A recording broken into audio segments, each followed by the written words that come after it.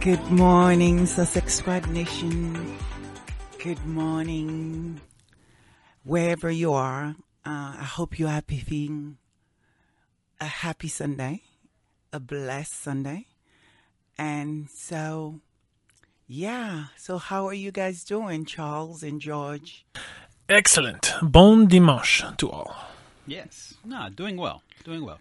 Can't complain. Little chilly, but powering through. Happy that spring is on the way, I think. Wow, yes, can't wait. What an amazing week that we just had. Ah, God, it feels Incredible. like a month. It feels like a month. It feels like a month There's packed into so a week. much. You're right. It actually does. It feels like it was so long. There's so much happening so quick. It's so hard to keep up. Thank God we have the Sussex Squad Nation, the Sussex Squad, channel just to keep up every day with what's going on. I mean, I couldn't keep up.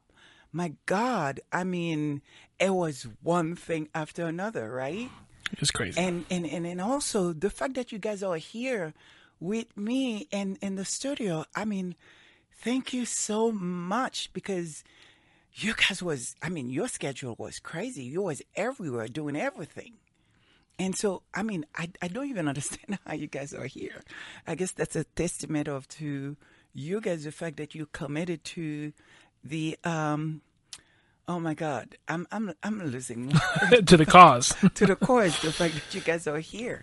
So talk to me. So what's been going on, and so what did you guys do, and what is happening in the world of our boy, our girl? Well, just to talk a little bit about what we've been up to. We just had, as you mentioned before, just a ton of just meetings and work and good announcements, and then just feedback and conferences, and then it's just go, go, go, go, go. So it's been great, and that's not including everything that actually we do try to have a personal life of some sort. So it's good. At this moment, I don't think any one of us have a personal life. Just a lot less sleep. Just a lot less sleep. Exactly. I've been going on, like 3-4 days now? Yeah, about 3 days. Yeah. Go ahead. So, yeah. So, just in terms of what's going on with our boy, the latest and greatest actually was Happy International Women's Day, everyone. Oh, my goodness. Yes. Yeah. Yes. So on March 8th, the Archwell Foundation celebrated International Women's Day with a visit to a wonderful place called the Harvest Home. Oh, my God. Our girls was out, and she was doing it all in black and beautiful Chanel bag, which, may I say, I should put that in the list. If it's not now, maybe for Christmas. You're already raising your hand for that? I see. Maybe somebody will give that to me as a gift or something. That was really beautiful. Oh, my goodness. Yeah. So for Harvest Home, I think just in case everyone's not aware in terms of what the mission and cause of this particular charity happens to be, it's actually pretty cool. So this organization actually helps provide housing, mental well-being support, and classes to expectant mothers who've actually faced tremendous challenges, including like domestic violence, or if it's substance abuse, or if it's homelessness. You kind of name it. They basically just provide shelter. They provide shelter and support for these disadvantaged women, and it founded in 1985, and it's really been supported over 600 pregnant women and their children so far. So Wow. They've done a really fantastic job. What's so incredible about this, again, this is why we, the squads are here, the Sussex Squad Nation, continue supporting, uplifting, and love them. And, it's not about, they're not perfect people, right? But the work that they do is so important, because I didn't know until, that day, I didn't know something like that even exists. And you realize how good this is. And the fact that this is how she chose to celebrate it, I mean, wow, especially in tale of everything else that was going on, because, they wanted her gone. She was gone. Now they want her out. Now she's out. They don't know what to do with her. And so the fact that this is how she chose to spend her day, wow, it just uplifted me. I think everyone listening to us right now is going to be able to tell that all of us are hopped up on caffeine And to caffeine. make up for the lack of I'm sleep. sorry. 'Cause 3 we're days, just- but Sussex Squad Nation, just so we can be here with you guys this Sunday. So, But in all yeah. seriousness, though, just to pause for a moment, I think it's important. Obviously, as you mentioned, the work that they're doing and what really the tangible impact that it has on people's lives and why that matters. But at the same time, also to just pause for a moment and to thank all of the women, Lady Sussex here, all of you who are listening, everyone in the world, all of the women who really are the ones that kind of make life happen. Literally. Quite literally. quite literally, but also in terms of just making sure that we don't lose touch with humanity. I think, and we'll talk about the Uplift conference in a little bit when Harry was saying something similar in terms of what he believes about women and how they really should be in charge of many more things because of the compassion that they can bring and the humanity. But seriously, in honor of International Women's Day, in honor of Women's History Month, we shouldn't need a day or a month to be doing this, but at the very least, we will make sure that we take the time to acknowledge right now. Thank you. Thank you to the mothers, the sisters, the daughters, the cousins, the aunts. Thank you to all of the women in our lives who make our lives that much better. And the women of the Sussex Squad Nations. And especially the women of the Sussex Squad Nation. Thank you. And thank you of the small subset of the Sussex Squad Nation that listens to our podcast. Thank you specifically for supporting it. Yep. So, just to give a little bit of background. So, the last thing is that we wanted to mention is actually the Uplift. So everyone remember the Uplift Summit from last week? Oh, that was so good. In case you missed it, you're going to have a chance to actually access a certain number of sessions regarding the event. It was so good. Yes, we Lady Sussex and I did get a chance to watch it actually, and Charles is going to catch up. He just was stuck in work, like we said. We've had a crazy week, but the fact that we got to watch, especially Harry's last keynote, it was exceptional. He did a really great job, and I think women's was amazing. we could spend the entire service talking about that and the fact that that is what you would expect or what you would want from A leader. your leader. Exactly. Amen. Proactively addressing problems as opposed to just taking advantage after the fact for yourself. So yeah, I mean, or actually just like trying to solve them, like actually addressing them at all. And it's 'Cause back to lately our leaders have not been doing that whatsoever. right. It's back to what I'm saying. It's just a reminder why we doing what we're doing. and just I the one thing I will add on that is I think so many people that have either bought into the false narrative or just are haters for whatever the reason that they are haters. I think they'll probably try to pick on the fact that it is for profit. It is a company making money. And actually, for myself, that gives it even more credibility in my perspective, because if your solution to a problem is just to kind of throw money at something in a non-sustainable way, just throwing it as a band-aid, as opposed to trying to put in place a new system that can actually be viable as a system that can exist in and of itself. That to me is a more credible, more authentic solution that leaders should actually be trying to push forward. It's not just about doing charity. Yes, charity is important, but if we can actually change the systems of the society in which we live that can do better and also be viable in and of themselves, that to me is the best of both worlds. Well, the fact that we are having the conversation right now, to me, it's a win-win. So, I mean, is there anything else? Because we do have something else coming up. And what is the countdown now? So just in terms of the countdown as it stands, the countdown for the coronation, 55 days, 19 hours, 43 minutes, and 33 seconds is basically kind of where we are for where King Chuck is going to start doing his thing.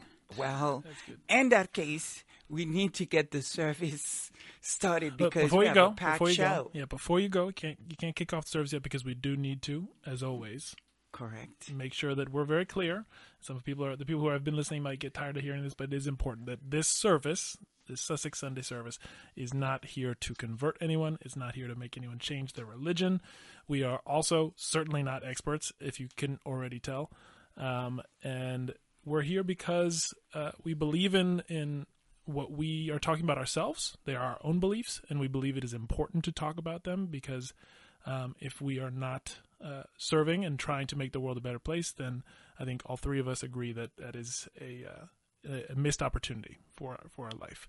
And so part of that is looking at those who are doing the work and are making the biggest difference and the most positive impact on society. And if you look anywhere, I think this is what Alexi said in the beginning of the keynote, is they looked around the short list of who could be the people to associate with Better Up, and there was a list of one, and it was Harry. And so Harry and Megan, I mean, the two of them, they are doing incredible work, and so it matters. It is worth supporting for them and for everyone that their work impacts. Amen. And absolutely, and we get to do that in the presence of God. So let's get the service started. Don't be afraid. We are a society built on love, built on tolerance, built on love for each other, acceptance. Give them love. Give them love. Don't matter what you look like. Don't matter what you believe, but just believe in love. I'm talking to Philly. I'm talking to London. I'm talking to D.C., Paris, Berlin. And we can always be together. And we can always give love. And we want you in. As long as you bring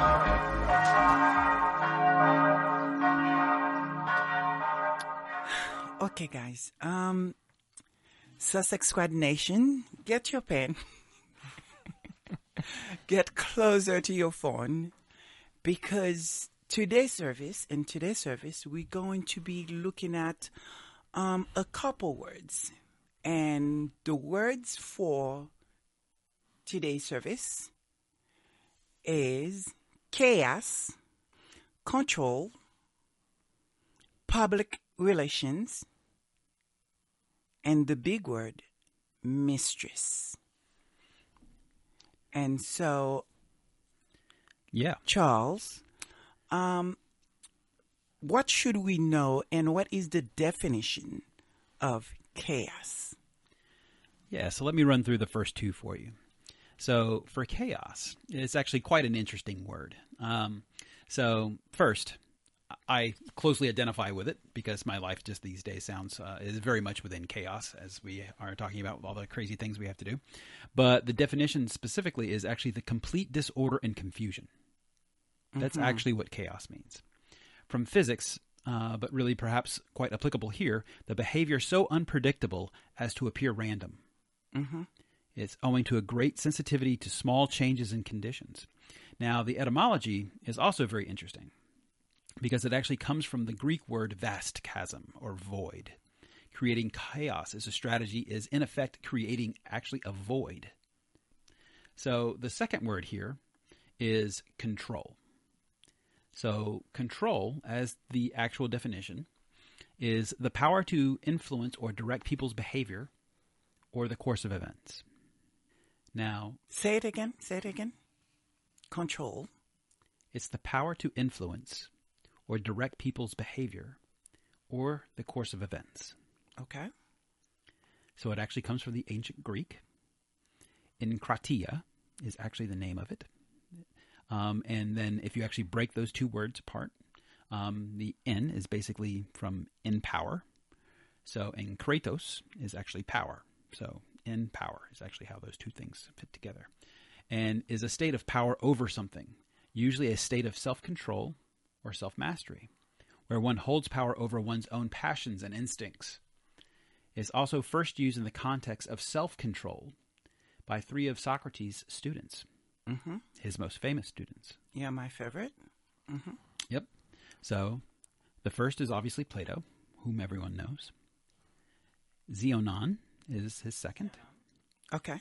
So for Xenophon specifically, enkratia is just a particular virtue, but the actual foundation of all virtues.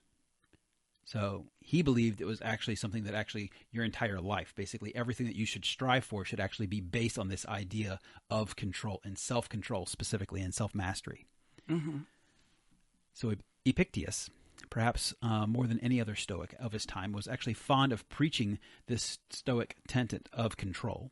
And it's not surprising, therefore, he actually explains that the most important part of a task is for an individual to know what is and what is not within their control.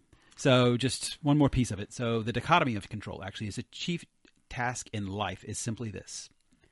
It's simply to identify the separate matters so that you can clearly say what are external and not under my control, and which do I actually have the choices which I can actually control. Right. Those are actually the two big things. Very good. Thank you, Charles.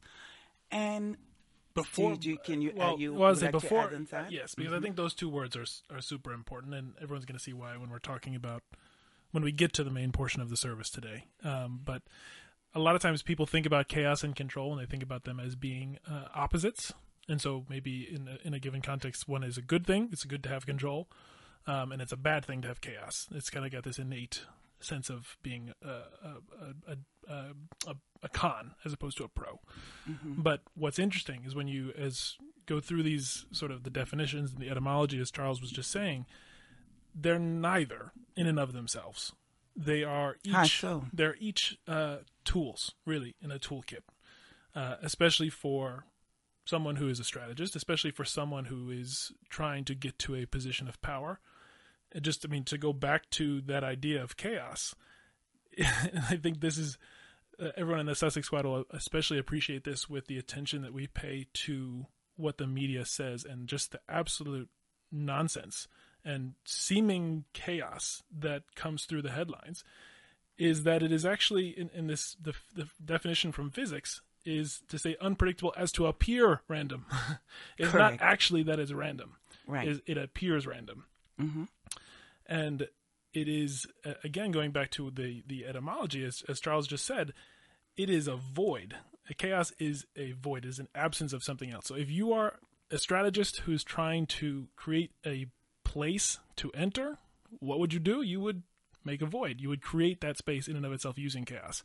So it's not a bad thing in and of itself. It's not, oh, wow, the tabloids are all over the place. It's them doing something wrong or them messing up or a bad business plan. It's not any of that. It's actually should be understood as a tool in a toolkit, just the same way as control is.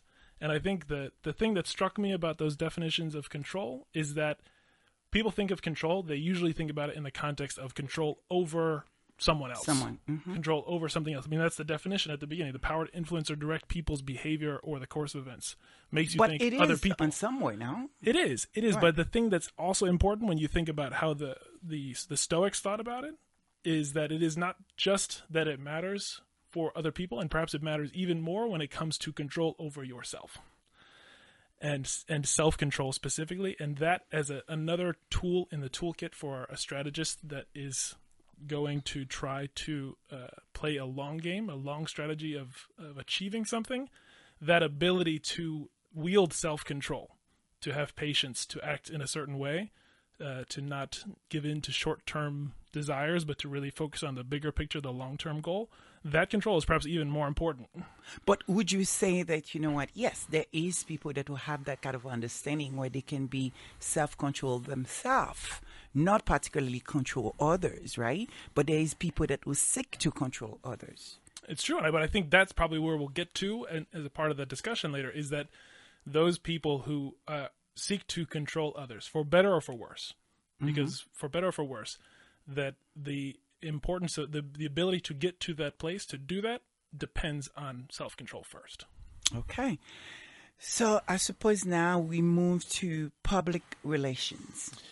Public relations is fun. It is a really fun thing, and I think everyone kind of knows this, but the fact that this is literally its history, I didn't personally know before looking this up, so I think everyone's going to enjoy this. And the definition's fairly obvious. It is the professional maintenance of a favorable public image by a company or an organization or a famous person, or it's the given state of that public image. So that's fine. But the term actually gained popularity in the sort of starting in the beginning of the 20th century, and it gained popularity as a euphemism for propaganda. That was it. It's just another way of, actually came into being as just another way of saying propaganda. Interesting. Propaganda got a negative connotation because of all the political upheavals happening in the 20th century. I mean, specifically what the Germans were doing at that point in time. And so there's this person whose name is Edward Bernays. He passed away in 1995. He's actually referred to in some circles as the father of public relations. And he recalled that he was, in his documentary, he had an interview, he recalled that he literally just wanted to think of another way to call it, because that propaganda, as had been demonstrated in World War II, propaganda could certainly be a tool for war, for doing harm. Mm-hmm. And he's like, well, if it can do that, then it certainly can also be a tool for peace. And so if it's going to be also used for a tool for peace, we need another word, another term for it that doesn't have those negative connotations, has positive connotations. And so that history is really interesting, but it's thinking about that built image, the propaganda of the term public relations itself is something for us to keep in mind when we listen to those press releases, the briefings, the tabloids of what they're saying, this public image campaigns that we'll talk about in a little bit, that there's actually some serious connotations as it relates to just how we even understand that word to begin with. Mm-hmm. Wow. Very interesting. And I suppose you have nothing, Charles. Do you? Would you like to add on that or no? No. Very good. Nailed it. So now we are going to get into the big word, which we actually talked about a bit in the last show, and that was the word of mistress. Exactly. And since then, we learned a little bit more about the definition of that word. And so, would you like to walk us through that? Sure. Yeah. Since then, we are also 7 days closer to the coronation, and so we are even more urgently needing to address the mistress. Correct. I think everyone knows exactly who we're talking about. But again, with what we always say, when we're having these conversations and really trying to understand a problem, to understand what are the terms we're even using to have that conversation, because sometimes there's meaning that we kind of forget about just because we get so used to using those words. So it's important to examine the words themselves. So as we said last week, mistress, the primary definition actually is a woman in a position of authority or control, which is super interesting because you'd guess that the second definition is actually the primary, but it's really, that's that authority and control, that our other word of the day. That's the primary definition. And where it comes from the word for master. So that's what it is. For master. And only the second definition, the second most common use, is when it comes to an extramarital sexual relationship, especially with a married man. Okay. What's interesting, though, where we built on from last week, was digging into it a little bit further, and also in the context of really trying to understand this relationship that Charles has, King Charles specifically, is that sometimes the term mistress is actually used, and this is for the PC warning for people who are maybe a little bit more sensitive to that sort of thing. This is a church, I know, but is a term for the dominant sexual partner when female in a BDSM relationship. And the thing that strikes you in that sense, that to complete that definition, is it's actually when it's of unequal power. So are we saying we are getting into 50 Shades of Grey? Is that how I should look at it? Is that how I should understand it? You could certainly understandably go there. Yes. Okay. But I think that idea, anyway, not so much the emphasis of the context, but just that nature of unequal power, I thought that was it struck me. That's anyway, extremely interesting. When thinking about very, very interesting. Wow. Okay, then. That's given me a lot to think about, because this is the reason why we wanted to get back to this, get back to the word of mistress. It's because that, you know what, I feel like if we were going to talk about this woman, whom that I personally don't really know too much, and I know the stuff that's been talked about her, but I had not been able to make an opinion because, you know, up to this point, you know, sort of I seen this woman, learn about this woman through the eyes of my mother, who was a very, very big fan of Princess Diana. And she really was hurt when their marriage, not only because the marriage fell and how that happened, the reason why that happened, and what's led to her death. And so, and having conversation with my mother and see through her eyes. And now that I am in the space that I am in, learning more, involved with more royal stuff.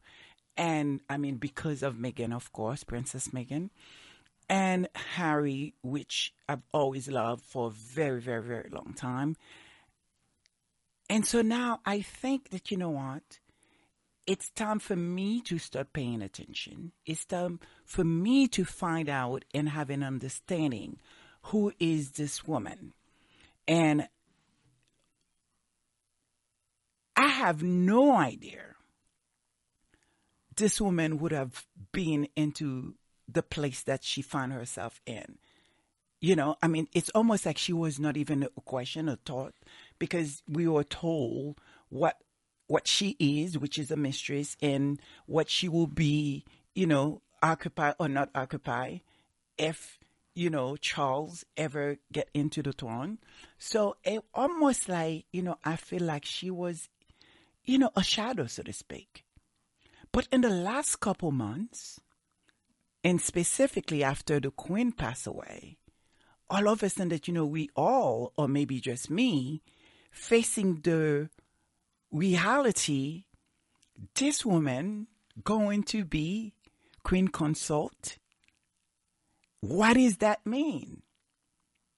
I believe she's in her 70s, right? Correct? If I'm not sure. Yes. She's in her 70s. This woman who, it's fair to say, after the passing of the Queen, and it felt like all of a sudden I come to this, whoa, this woman is going to be Queen Consort, right? Charles finally going to make it to the throne. What does that mean, actually? What does that mean for the world? What does that mean for the Commonwealth? Because we are in a mix of chaos. We are in a mix of bad public relations. And there is power and control that is happening. What does that mean? I started having questions. And the reality is, I don't know if many of us, or if anybody think, maybe it's just me thinking about it, is that when you looked at who she is, right? You looked at how she got there. It's incredible. And even if you take away everything bad, wrong, whether we agree, disagree, like her, don't like her, the accomplishment of this woman to have been in the game since in the 70s, even longer before even Diana. And now 30, 20, whatever, how long, she is, I guess many people will say she beat everybody at the game. She proved everybody's wrong. She redefining the word of mistress. She is now is going to be as equal, in my opinion, of all other queens that have occupied this space before her. When you say equal, you mean that she's literally, technically, going to be in the same place. The same place. Not have that she's the same as role. good or anything you know, like that, have but that access. Exactly. She's got the same powers, the same rights, the same technical, you know, all of the stuff that comes with being in that position, because it's legitimately the same position. Absolutely. Absolutely. And for me, it was just like, I was shaking because I wanted to know, how did she do it? How did she get there? Knowing everything we know about the royals. And as a kid of history that who love history and knows all the drama, all the theater. How did this woman gone almost unnoticed. How did it happen? Who is she? I wanted to know. So after the last show, and thank you, Sussex Coordination, for really commented and giving your opinions. Please keep them going. And I started thinking, did it happen before? How can I find out about the strategy she used to get her into this space? And many times history have a tendency to repeat itself. And so people can go into the past, find certain strategy, find something relatable. And to be honest, I couldn't find much really. I mean, I went through, oh my God, let's see here. I went through Louis XIV just to look at all the mistresses there. Lead me to the Tudor times. And the closest, or maybe, I maybe could explain a little bit of this, was Jane Boleyn. A little bit. But even if once you get into that history of who she is, certainly that woman is not her. Right? So then I went down and I couldn't find anything. Maybe it's because of time. Maybe sort of, I don't know. I couldn't find something that to say, okay, this is who she is. This is the plan. This is what she's doing. In Sussex Nation, I even went into really Evita Peron, right? Just look at that administration, that era, what was going on. Maybe I'm like, well, maybe they went a different direction. It certainly wasn't that. And I apologize for all the lovers of Evita and what she stand for, who she was, how she dealt with her husband and to get to where she was. And I mean, this woman is well loved. And so I'm sorry, but I needed to find out. I needed to know something that will explain. Okay, this is what you're looking at. Besides just the word mistress, who seems to be very acceptable in that world, okay? And it's okay. But there was a limit. There was something being put. It's almost like there's a cap. There was an understanding. This is who you are. This is what you do. This is the service that you are there for, to serve the king, whatever that means, in whichever way. That's that. You know your place. But we should be clear. We're not making a moral judgment against Absolutely mistresses. not. Absolutely not. Because, I mean, the reality is that, as I've said in the last show, right? I mean, there is a lot of reason why people choose to be in a relationship. And it is not up to me to judge. And I sometimes feel like it's unfair that sometimes the women get blamed for everything, not the men. And so I get it. And I also understanding what John chapter 8 verse 7 say. So when they continue ask him, he lift up himself and said unto them, he that is without sin among you, let him first cast a stone at her. So it's not about me casting a stone at this woman because how she choose to live her life in terms of being a mistress to Charles. Especially, it was something very, it was acceptable. In many court, the mistress and the queens live in the same hassle. So I get it. But no, the reason that, I'm bringing this up, it is because that this woman is about, in my opinion, maybe I don't know enough about history. Maybe I don't. But I feel like she is about to do something that's probably never done before, especially at her age. She's 55 days away. And she is 55 days away. And the impact of it, what does that mean for the people of England? What does that mean for the people of the Commonwealth?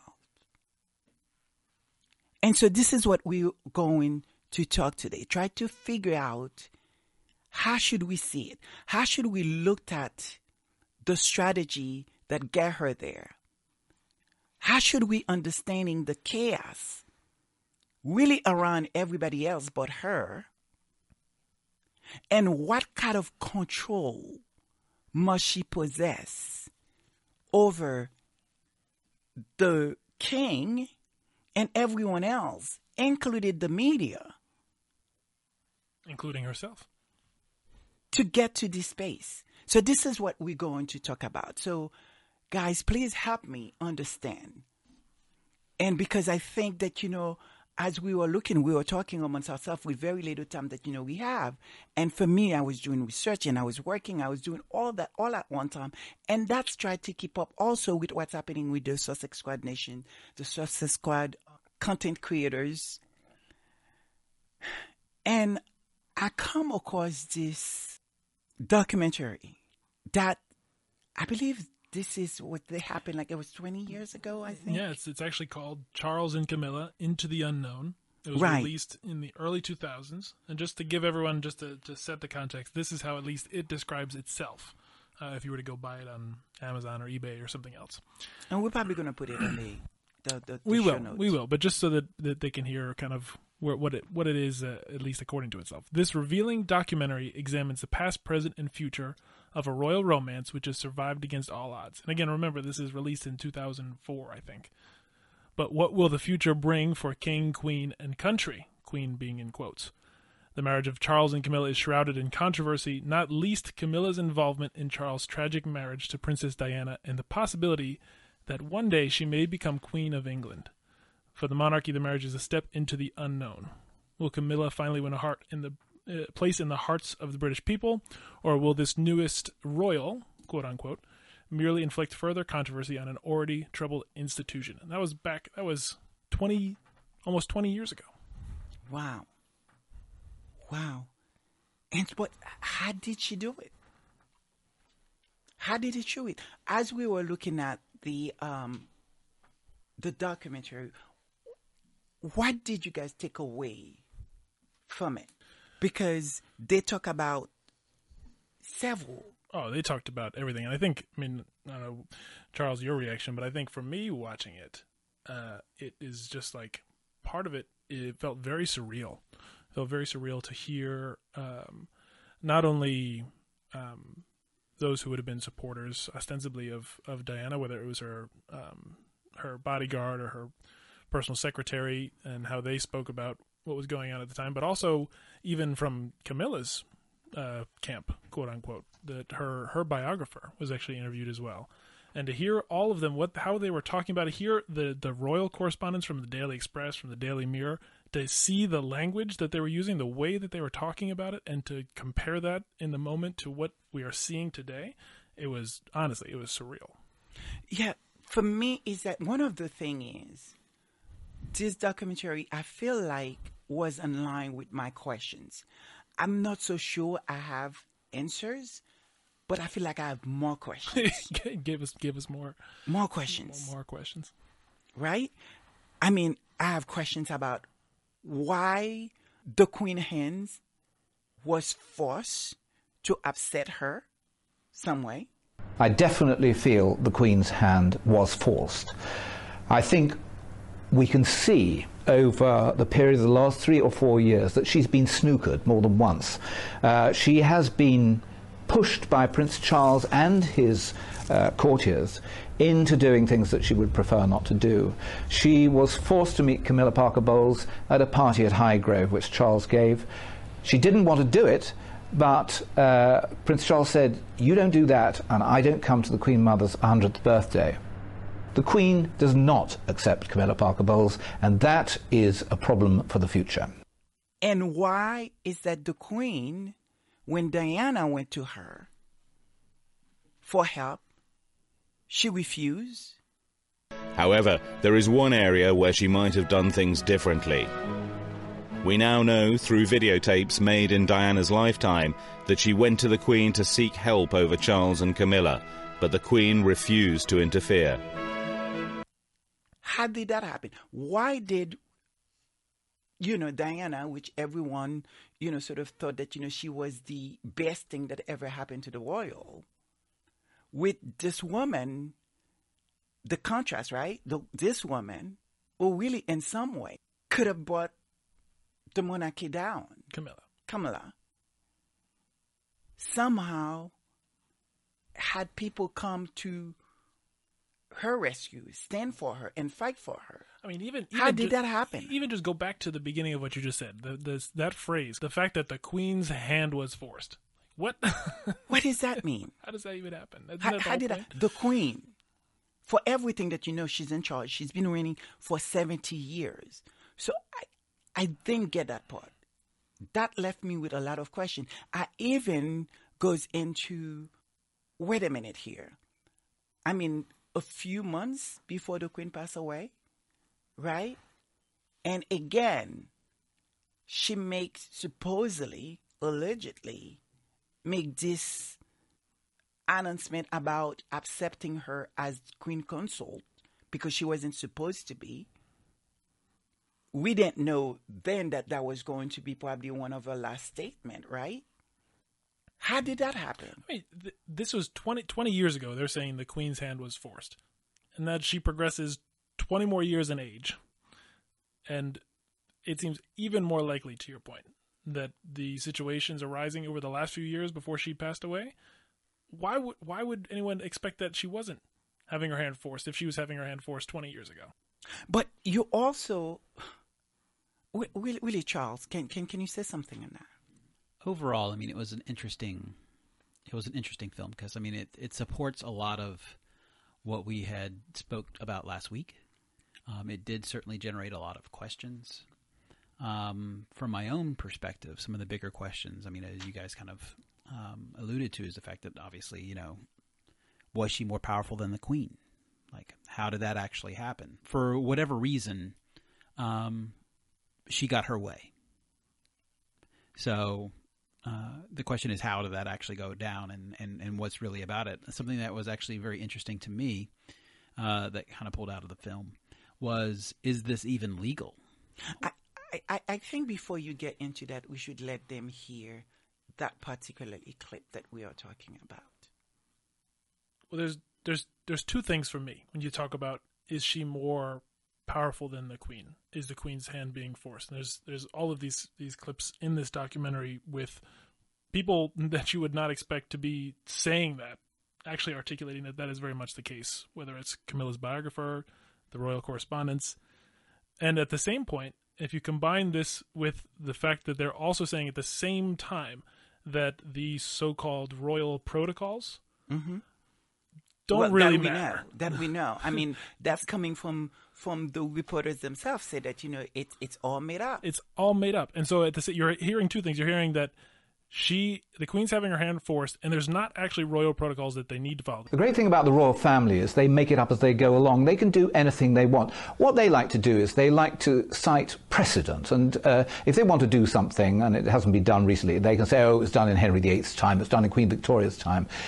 If they haven't got a precedent, then they just make it up and say, oh, well, that's how it should be anyway.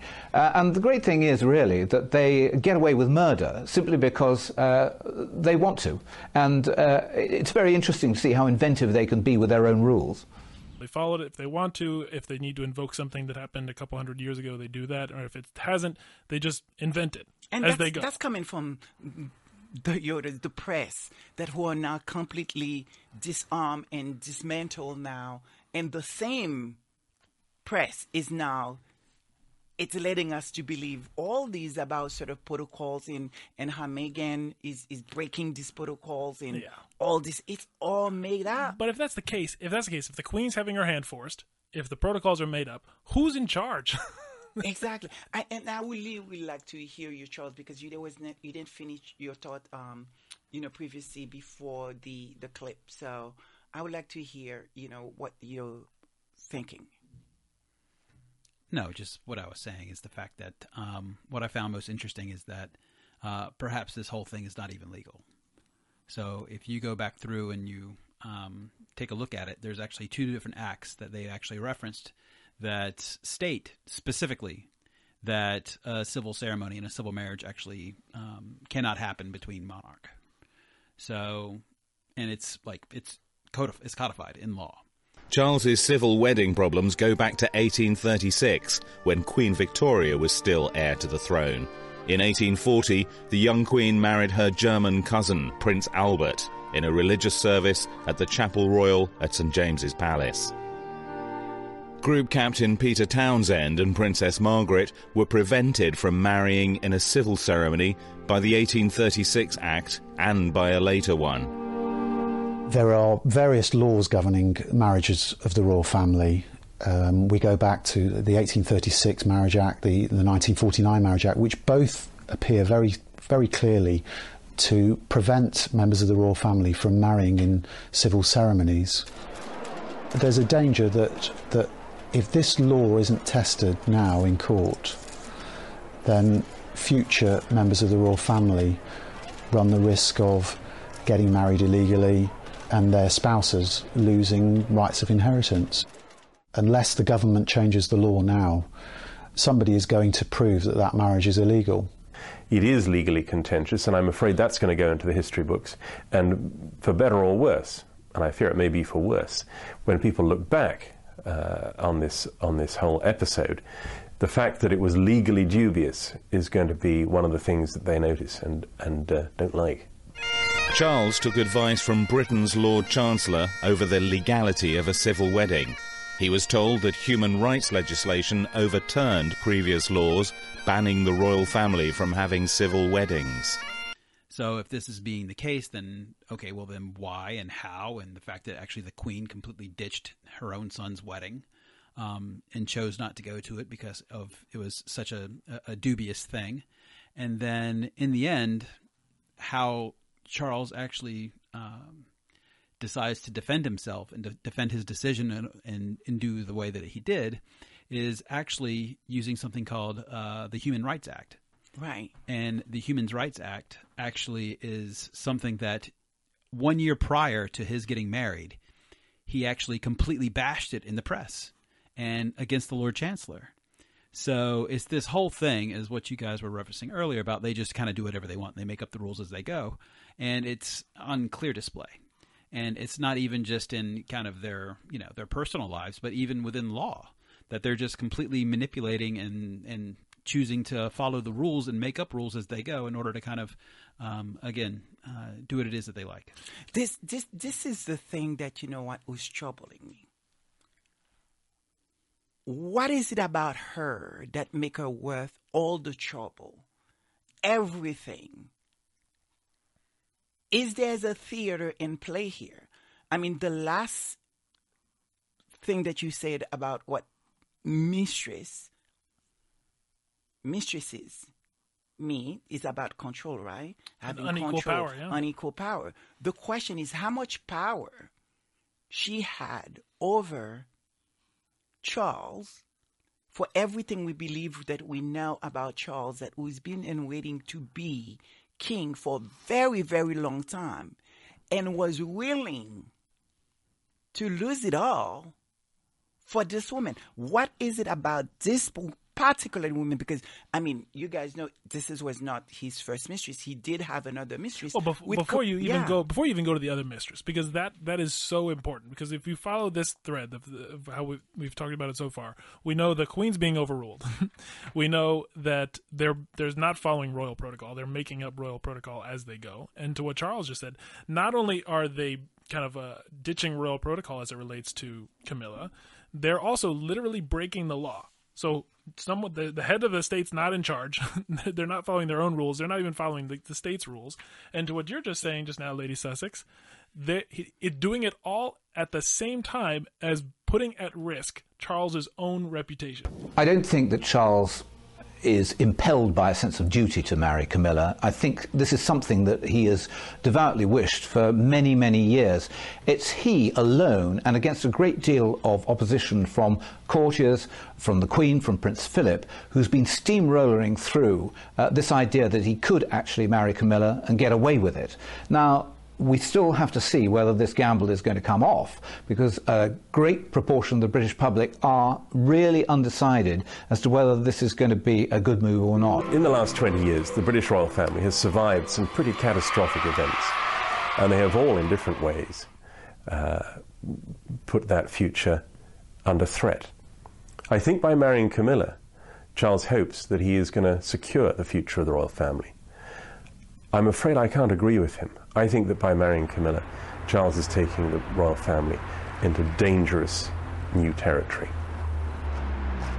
Camilla is going to become the most senior woman in the country after the Queen. That's a heck of a jump for a mistress, for somebody who only, within very recent memory, was an extremely unpopular figure, given her role, her central role, in breaking up Charles and Diana's marriage, which was, after all, the cornerstone of the Windsor's future. When we're talking about public relations, he's doing all of those things. He's steamrolling, as they said in the documentary, all of the courtiers, all of the advisors, everyone else in the royal family to push this woman to this position at the expense of his own reputation, at the risk of the entire monarchy itself. Like, that is crazy. That's honestly crazy. That is why I don't really get it, and I'm trying to, again, what is it about her? Because for everything we know of her, almost nothing. What is it about? What exactly? And I think to your point, watching this documentary gave us probably more questions than we had than answers. But one of the things that at least came to me, and we've been talking about it before the service started, is there is so much so many obvious examples of Camilla's ability to be strategic, to use self-control, to use chaos when it suits her, and to be able to play the long game, to have an understanding of what does public relations even mean. Camilla Parker Bowles is in a very different situation. I think probably she must aim to attract acceptance, and maybe in the far distant future, affection too. But right now, even attracting acceptance is going to be a tough call. It's going to require a lot of things to go right, and it's going to require her to come across to the British people and to the wider world as a worthy successor. The Queen did not condone Camilla's conduct. The couple adopted a strategy of appearing together at events for his own charities, such as the Prince's Trust. Camilla will be in the Royal Carriage Parade at Ascot Races each summer. She has to be seen as part of the family so that she is accepted as Princess Consort when Charles is king.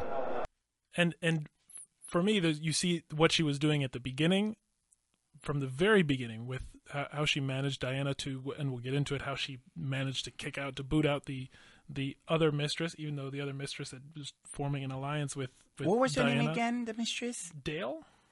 It was Dale. Dale Tryon?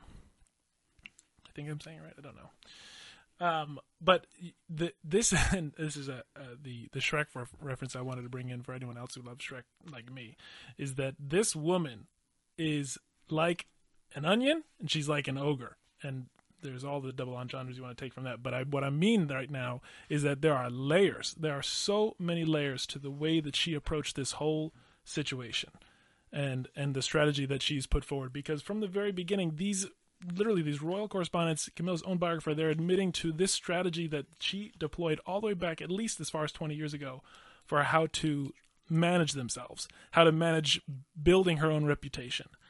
And we'll get into, I mean, even the fact that that's kind of what Harry puts a fine point on it in his book, and when he talked about it in the interview. But it's honestly, it was just struck me as someone who has exceedingly high levels of self-control to be able to understand how to navigate in the long term. Yeah, absolutely. The thing is, it's very obviously now we are understanding. We have a little bit understanding, or at least we try to see what it take place in order for her to get where she's at.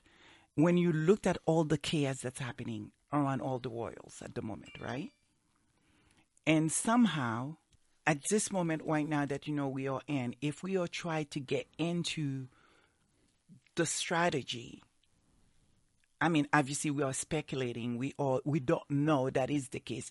But at least for us, or for me, what making sense when you looked at the chaos around each one of the royals, right? The fact is that, Charles decided it somehow that he was going to slim down the monarchy, which I don't know what that means, because they're still getting paid. They're still, like I'm thinking that for that kind of power they are, the more of them out doing the work, doing, supposedly good work, doing charity work. So what is it that you're slimming down?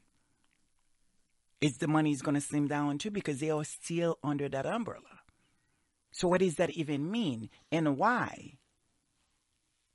Right?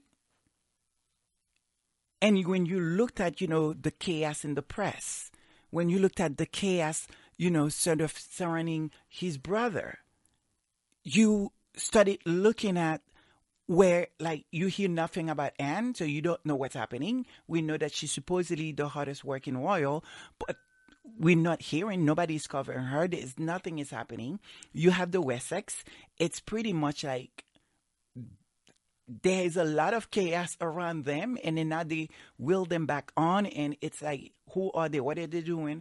Why she hate Meghan Markle? I don't know. It's like there's all these things that's happening, and you have no explanation for it. But there is one person that seems to be just like escape it at all. It's her. And I will dare to say that, even last week or prior, when Charles was getting eggs thrown at him, or booing just recently, and somehow they wasn't really booing at her. They wasn't throwing eggs at her. It was mainly to Charles.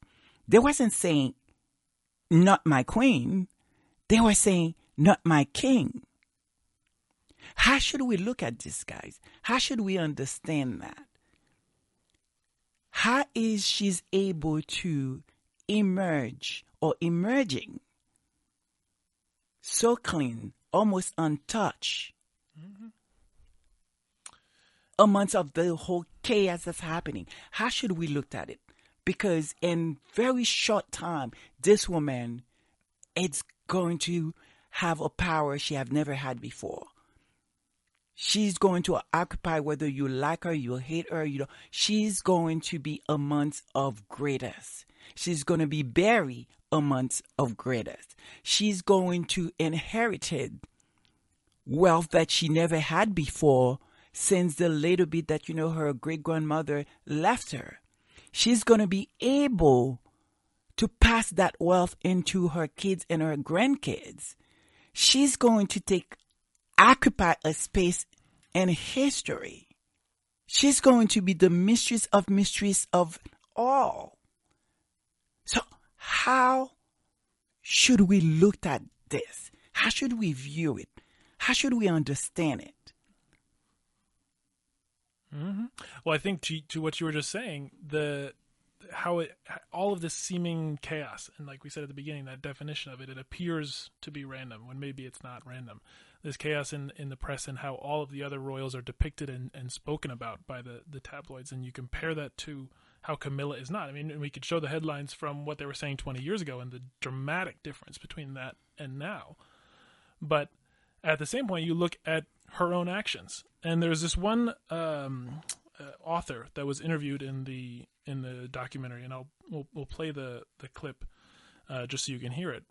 The whole thing about having a royal family is that they pay their dues, they work for their living, they earn their living by doing good deeds, by helping charitable organisations, and Camilla does virtually nothing like that. She does a little bit of help for the Osteoporosis Society, but she's not seen to be helping anybody except herself.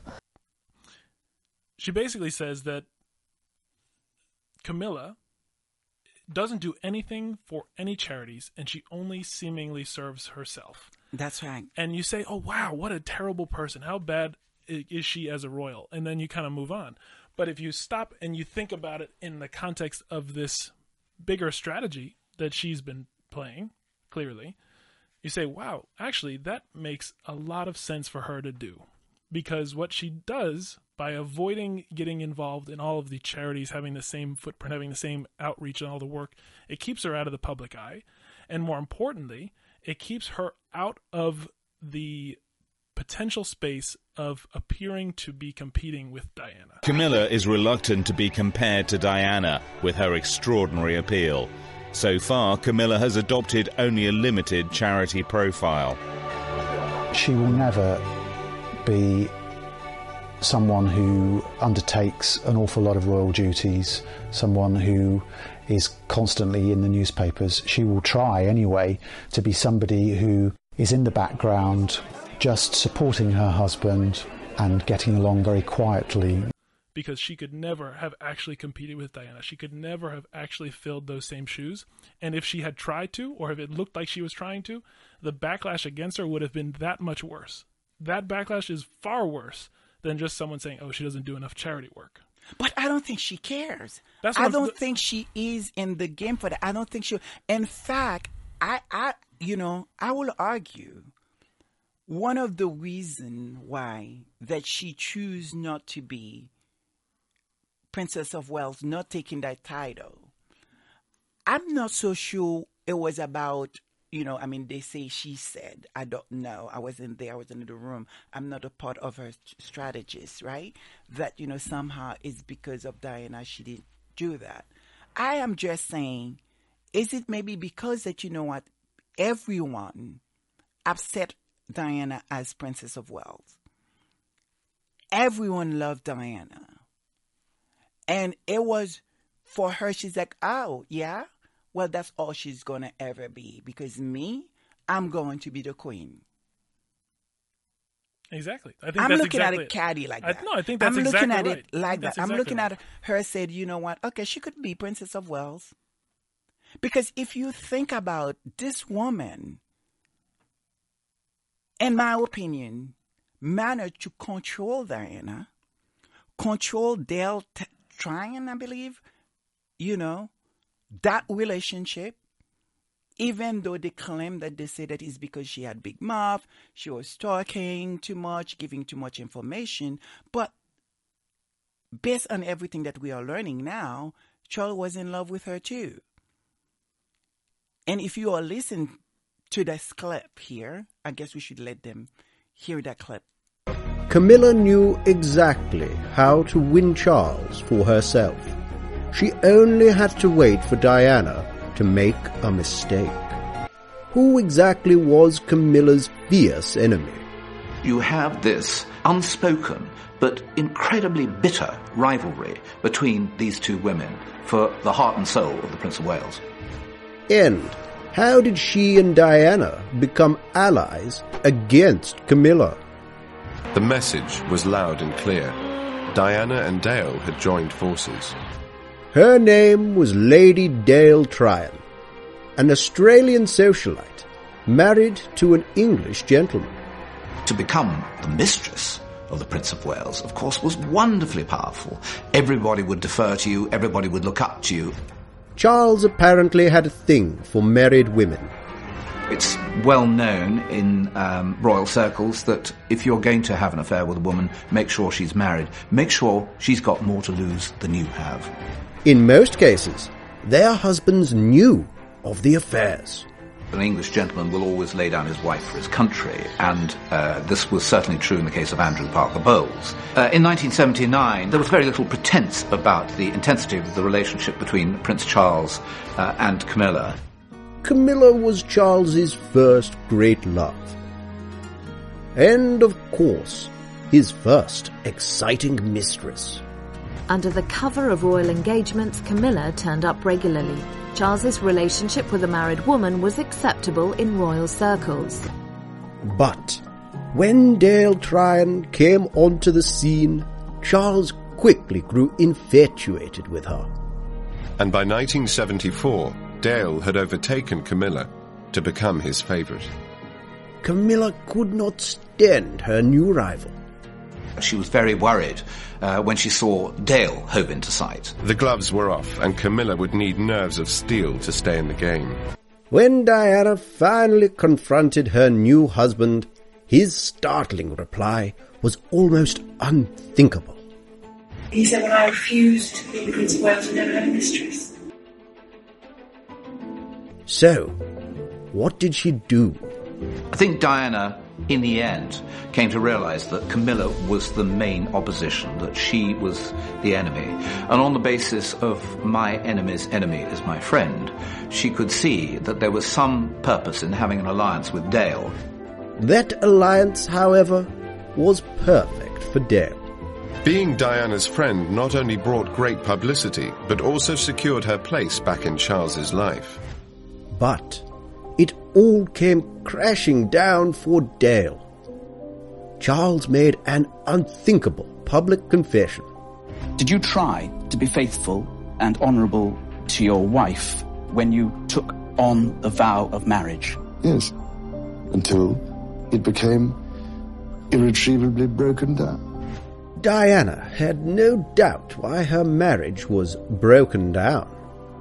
Do you think Mrs. Parker Bowles was a factor in the breakdown of your marriage? Well, there were 3 of us in this marriage, so it was a bit crowded.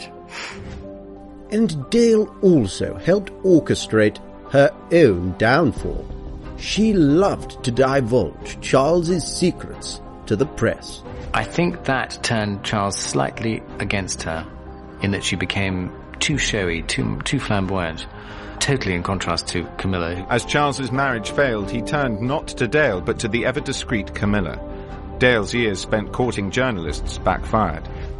Did Charles realize the damage his confession caused? He didn't think at all about what impact this would have on his own children, let alone the Parker Bowles children. All sorts of people were involved who he didn't think of. Diana, on the other hand, did think of her children. Diana never wanted a divorce. Quite categorically, a separation, yes, not a divorce. Diana saw the damage a divorce can bring on the family. She didn't want it to bring that to William and Harry's door. Charles's stark confession had a terrible ripple effect. So now you guys understand that the strategy is she had to put a stop on that. It make me question now. Is it possible she kind of come in and tell Charles everything? Say, this is what this woman is doing. This is what this woman is doing, whatever the case is. I don't know. But it's like I'm just trying to make sense of it all because she was in control at all time. The fact is that woman was having conversation with Charles on his honeymoon with Diana. I mean, that one really hurt. It hurts. I mean, the press like to say is because that, she represents that mother figure. I mean, I don't know what that means. What does that mean, actually? And if she is that mother figure, then that will explain a part of, the control part, right? Mm-hmm. I mean, the biographer, in the interview, in the documentary, they said it themselves. They described Charles somebody who flounders, somebody who can't make a decision. That is exactly the kind of person that can be manipulated by someone who understands how to wield control, understands how to wield chaos, and can actually position themselves to be, as you said, whether it's the press describing it as a mother figure or whatever it is, to be able to actually control them. She clearly is somebody who is very well suited for Charles. People who meet her say that she is very good at putting them at their ease. She's a very strong, steady person, and I think Charles is somebody who needs constant reassurance. Absolutely, because and when I started looking what they did to our beautiful princess Meghan Markle and all the things that they were throwing at her, and I'm like, wait a minute, this is probably the person maybe they should have been throwing these things at probably would be even back then. I didn't even feel like they were saying really bad, horrible things. Do you understand what I mean? To her, it's like, again, what Megan said. There's a difference of being rude, and there's another difference of just, completely being racist and being everything that they have been, to her. Because, and I started thinking, in the mix of the chaos, right? How much control this woman have over Harry's brother Williams and his wife? How does she play the role there? How do we explain the back and forth fight that is happening in the papers? The fact that very recently that they put a picture of William's wife like looking really old. The fact is that, you're looking at the so-called competition, not competition, between Kate and Meghan. I don't see anyone in the royal family that can compete with this woman in any level. Differently. Not her intellect, not in fashion, not in her beauty. Character. So there's her character, what she stands for, who she is. It doesn't really matter what you throw at her. It's almost like bounce back right in your face. So we have this like, well, if Meghan wear it, I'll wear it too. If Meghan do it, I'll do it too. But not the do it part because she has not done anything, right? And that is not good for her image as soon to be, if she ever make it into be queen. Right? And when you looked at Williams, for everything she stand or not stand for, he's getting weaker. How do you build him and that new generation that will see things different? Our generation that will see things very different. How do you build him to become our king one day? Because he is been waking every single day. Who did that? Who is doing that? Who is behind, his wife? Who is behind Williams? In some ways, I feel like there is a mole in their court that keep making them doing bad things. Because if you're thinking about, some of the stuff Harry say, the fact that, he did not want to, they had this thing between them. Okay, we will never sort of talk about each other like that. We will not put things out there. And yet, he broke that promise. And it's almost that when sometime I'm listening to Harry, right? Spite of everything we read in the book, right? Everything that we seen that they have done to him, it's almost like there is a pity, there is a love for his father, because I feel like he knows something that we don't know. And you could see, spite of everything that his brother have done, there is a love, there is a sort of almost a feeling sympathy for him, how he speak about him. Make me wonder that he knows something that we don't, because that what he said was that, he have over like maybe 400 pages. A whole other book. That's right, could be a whole of another book, which in my opinion, he was sending a signal to them. And to your point, it makes you wonder who's in William's court that's not actually paying attention. Is it that they're not paying attention, or is it that, it's filled with sort of people that are only in his court to disarm him, not let him get in close to his brother? Because let's make something very clear here. And I think that's something, whether you're haters, whether you're, this is something we describe, we know, Harry did not just become smart just because he met Meghan Markle, right? Harry was already very, extremely, really smart. I think what Harry didn't have is the confidence.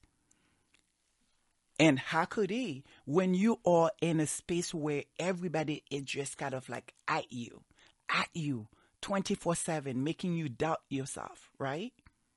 Make you not believe in yourself. But I tell you what he did right. Through it all, he was the only person that was out there doing a lot of good things. And he became popular for them.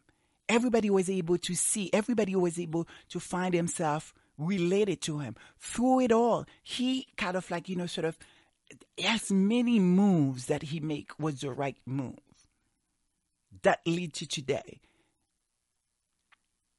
And I think once he find his lifetime partner, it's like the store was aligned. It was, okay, this is the person that I could carry the torch with. This is the person that, I feel like that's going to believe in me, because at that moment, not having your mother, right? Not having your mother there with you, and everyone else that's there, they're only there to break you down and tell you that you are nothing, you are not smart, you're not, you're only there for one purpose to be spared. That is something that can break someone's confidence, right? No matter how smart you are. And I do believe they recognize that smartness. They recognize that, what he brought into the table. And I don't think they were going to let the two brothers ever be together, ever be supportive as they could have been. Because could you imagine, with that smart, whether William is smart or not, I don't know. Could you imagine if the two of them, understanding who they are, what happened to them after the mother is gone, and who they were going to be, and that they were going to need each other, that would have been a power. And I think that, it's, in my opinion, many people in Charles' court and Camilla court understand that. And I feel like, looking at what's happening around all the chaos, they had to break it down. They had to break it down. And when I looked at what they are doing to William's wife, I don't know how she could fight through this power. I don't know the space where we women are entering right now, what we're representing, the places where we try to go. Can she be a model for a woman like myself? Can her silence be the only thing that she got to offer? I don't know. I don't think I'm articulate things the way I would have liked to, but I'm trying to have an understanding. Go beyond just like, okay, these people are horrible and everything that they've done is horrible. Everything that they've done is bad, and it is. But I'm trying to look at it is that, what are we looking at now? Are we looking at through the chaos to everything that is happening?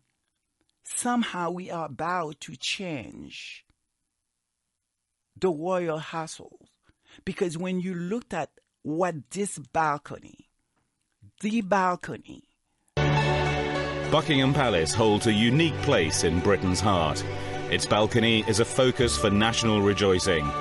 The Queen's grandparents appeared there, so did her parents. At the end of the war, Churchill was there. On the Queen's wedding day and after her coronation, all the royal family were there. When Prince Charles married Lady Diana Spencer, they took their place on the palace balcony. Now, a more controversial couple are set for balcony parades. The Queen that had reigned for 70 years have stood up. Her mother, her father, who these people were, what that space have representing, what we have come to understand these people are. To now, we're going to have Camilla standing up in that balcony with her family, that who, in my opinion, have not vetted, who doesn't seem to have any sort of bad things about them. There's nobody trashing them in the press. Not that I'm asking or advocating people should. Right? How that going to look? And if you looked at on the side of Charles, if his family are there, what are those family now representing with everything's going on around them, the chaos? It feels like almost so old, right? So are we looking at in just a few days, sorry about that, I knocked the microphone. In few days, are we going to look at the new royal family? The new, like, please help me. Please knock me down and say, Lady Sussex, you just lose something. You're reading too many, books. Maybe you're seeing things. Maybe because of the lack of sleep, you're in caffeine. What is going on with you? Where are you going with this? But I'm asking the question: are we about to see a new, not Windsor, because the Windsors, there's really not much beside Harry, and Meghan, or really that's killing it, or showing what being a royal or that position should be about. When you looked at everybody else, they feel dated, they feel old, they feel like they have nothing to offer, and now you are looking at this woman who probably people going to start saying, I'm thinking, what a strong woman. She survived it all. What an incredible mother. Looked at her kids. Maybe we should start paying attention to them. I don't know. I feel like I need to have an understanding. What is it that, we are now witnesses? What is it that we are about to witness? Well, I think you're, in my thinking, and I think we all share the same opinion and thought process, at least in this room right now, is that it was never about going and saying how bad Charles is, or how bad William is, or how mumbly Kate is. Because we know that Charles is not going to win the Father of the Year. That we know. Yeah, it's never been about that. It's really been about trying to ask the question to see what is it that's really actually going on here. When you look at the movement, when you look at the chaos, when you look at the control, when you look at the state of the public relations amongst all of them, what is it that's actually happening? To your point, in 55 days, what is that going to actually mean? And one of the things that absolutely, the thing that floored me most out of the entire documentary is something that wasn't even given voice. It wasn't even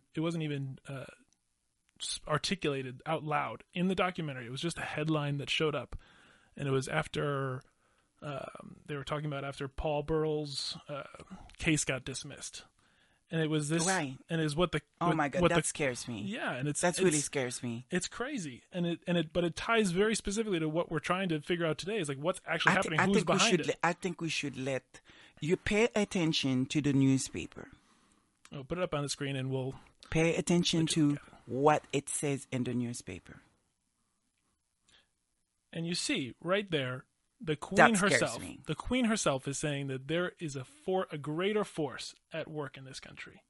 That scares me. Like literally, I kid you not, I start double like my dogs. I'm like, what? Yeah. And you think, okay, well, if the Queen is saying that, take that, assume just for a hypothetical sake that what she's saying is true.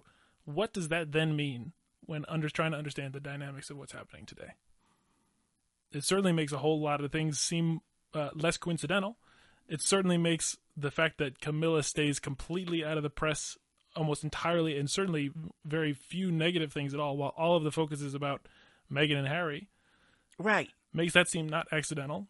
Makes it seem not accidental that the Windsors are divided, fighting amongst themselves. You look at weakened Andrew, reputations. You're looking at everything that is happening, And so all these things happening, all those things, all the chaos.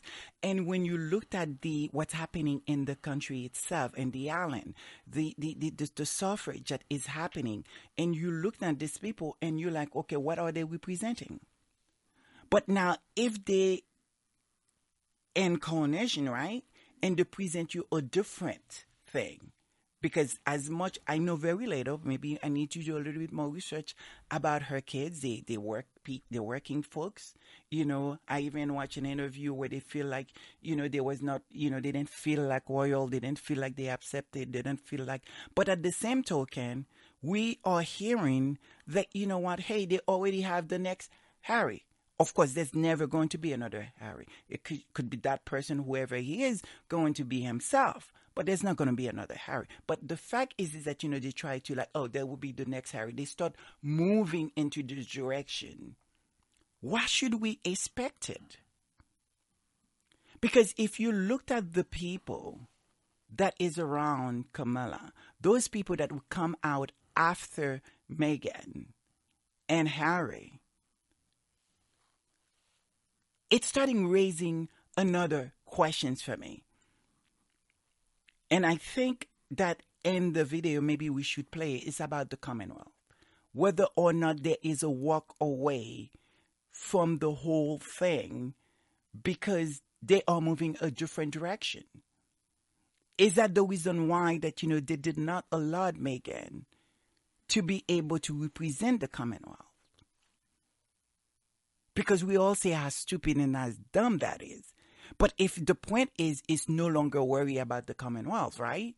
Now we all worry about the very wealthy and the powerful and the, you know, sort of, you know, the European side of it. So you can understand why Meghan is a problem. I think we should let them hear this for themselves. But I know that Prince Charles is not as enthusiastic about his Commonwealth duties as his mother is, and I think it's a matter of great regret that the future of the British monarchy seems to be turning its attention rather more towards Europe than towards the remaining bits of the world which look to Buckingham Palace for a lead, for a symbolic head. So this is where we are right now, 55 days. And I don't hear anybody ask the question about the accomplishment. If you want to see that it's an accomplishment to beat the Mistress, to beat, the Princess of Wales, to beat the Queen, to beat the media, the law, to beat the law as we know it, allegedly. All these things we are alleging is based on what we are hearing from that documentary, right? To totally in control, not just Charles, but even the courtiers and everybody that's make way for her reign now to be possible. So I think it is important that now we have an understanding, because this is going to be a shared equal power. We cannot believe them anymore when they say, oh, it's not going to be the case. It's not going to be that. It's not going to be this, because we have heard all of it before. And they literally admit that they make it up as they go. Exactly. There's nothing to expect. So I'm almost wondering, is it her or is it Charles that's going to be in power? I have to ask the question. The question for me is, why is William not asking that question? Seriously. No, but this is what's happening now. I actually think we cannot count the Windsors out yet. And I'll tell you why. Because I think that's my thinking, my view. Not that I know anything besides what I read in, looking at in that... Our YouTube research. Not just YouTube. We actually really go out and try to do as much as we can. because you never know what you can believe or not believe. It's true. You know, that's why we'll ask people, anything that we are saying here, you go and you do your own research. You should not take this is our perspective or opinions. But what I am thinking is, I think people are looking at the Windsors I'm talking about, studying, realizing, oh boy, we need to make some move. And I think they are following the lead of Harry and Meghan.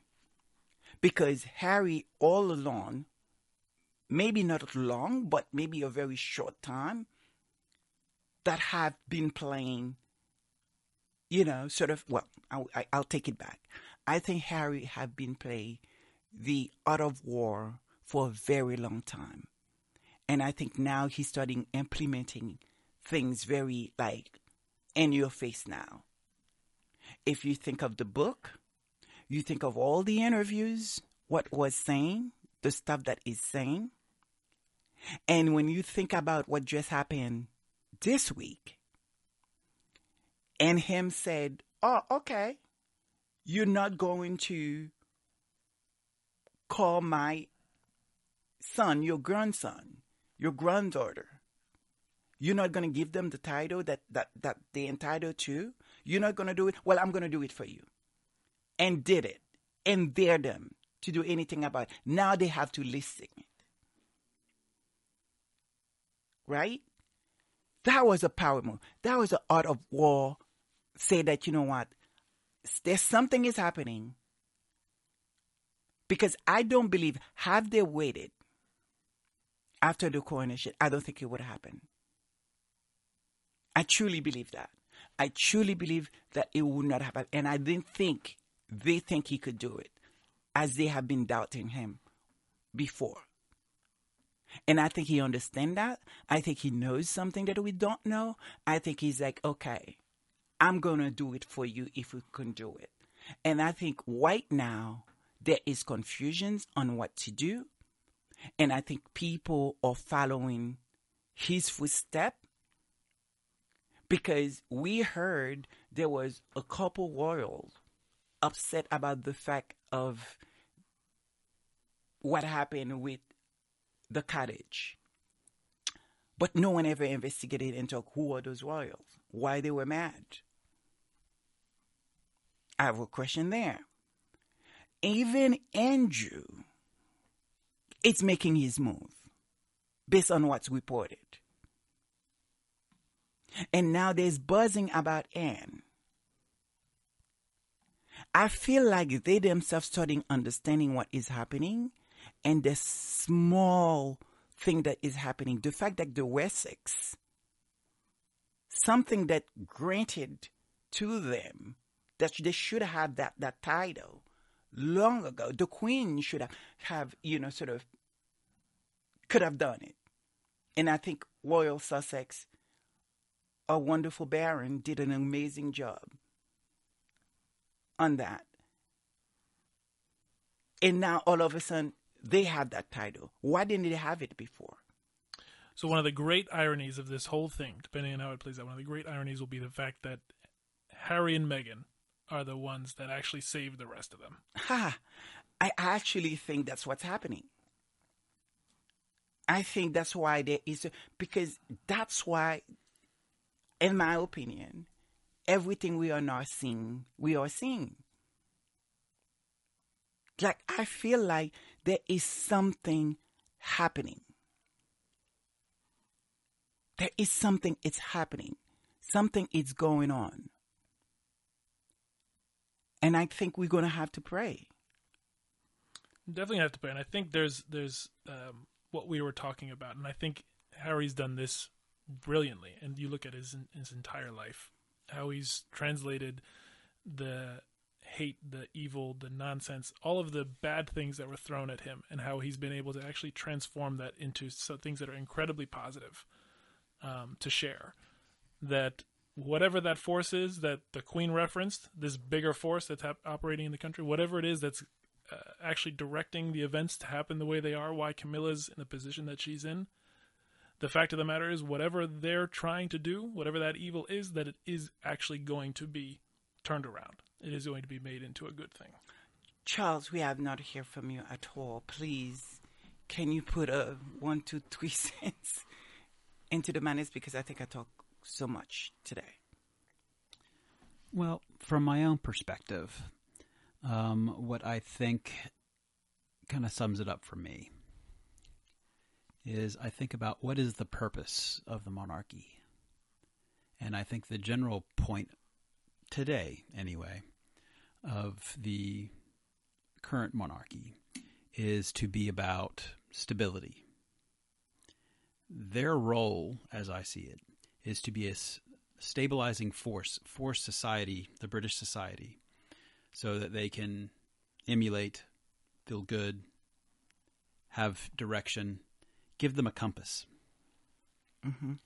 And I think that, and it referenced as such actually in this documentary, is that when Camilla actually was interjected into the mix, and Diana and the divorce, and just the whole way that it went down, because it was just very shady. The whole situation was just very shady about how they even went about it. When all this kind of came out into the public, and Charles actually admitted it on television, it's the respectability and the stability of the institution started to fall to pieces. And then other things became to give way. So then you have, Princess Anne, I believe, actually, she got divorced. And then there was a whole, just the litany, the whole family basically started getting divorced and started getting fractures. And then all of a sudden what this is that there was kind of this cascading domino effect of where the stability of the crown itself and the stability of the institution actually was being called into question. And I think one of the great things of what Harry and Meghan was able to do is that they were able to, at least the way that I see it anyway, is that they were actually a stabilizing factor, because all of a sudden there's fresh blood. There's something they've never seen before. Maybe that can give us hope that it can evolve, that it can change with the times, that it's not this old relic that we don't need anymore. Because what they actually did a survey, and 20 years ago when they actually first came out with this movie or the documentary, they did the survey, and the survey said that basically at the time, people over 40 were the only ones that actually took the monarchy seriously. Anyone under 40 basically said they were basically celebrities. They don't really have any true meaning in my life. I don't have to take them seriously. We should let them hear this part. I think it's an important point that you're making. I think the public are very cynical about the royal family. I think the image of them has deteriorated year by year for the last 15 or 20 years. There are too many people who really don't trust Prince Charles at all, and I don't think they want him as the king. People under 40 think the Queen and other members of the royal family, they're just celebrities like Michael Jackson or Robbie Williams, and there's a soap opera going on, and they quite interested every now and then to see what the latest instalment of the soap opera is. For people over 40, they still generally take the monarchy quite seriously, and it's those people in particular, I think, who've been upset by the prospect of a future king getting married to a woman whose adultery with Charles helped cause the breakdown of the marriage to Diana. So with that being said, now basically those people are of age, right? And so if the people actually before them and those people who were 40 at the time or and younger, they are now basically make up the vast majority of the population. So you have the vast majority of the population that feel that these people actually don't represent themselves anymore. They don't represent the country. They don't represent any kind of monarchy, and that monarchy actually doesn't have any real stability in their lives or any meaning in their life. So you have this situation now. And then you have to start asking the question, well, then what is the monarchy for?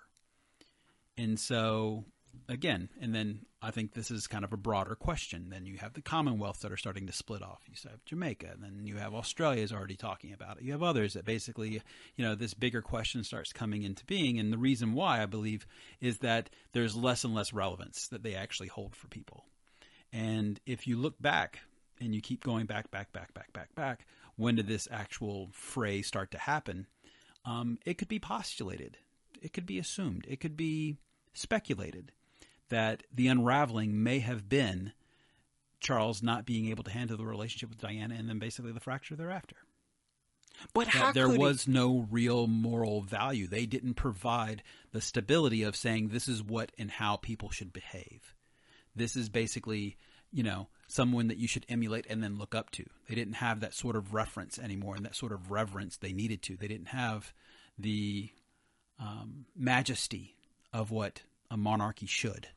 All of a sudden, basically now it's the housewives of friggin' London is what this is.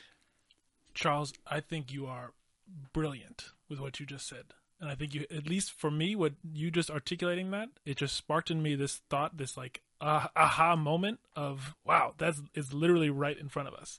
And before I say it, I'm going to just bring in this idea that some people might be familiar with, not everyone. It's, I don't know if it's a law or a principle or a philosophical tool, maybe it's called. It's called Occam's razor. Also, I guess the principle of parsimony I'm reading, the law of parsimony. It's attributed to William Occam, who's a 14th century English philosopher and a theologian, and basically translates, even though he didn't say this literally, it basically translates as entities must not be multiplied beyond necessity. What it is used today in more colloquial terms is that the simplest explanation is usually the best one.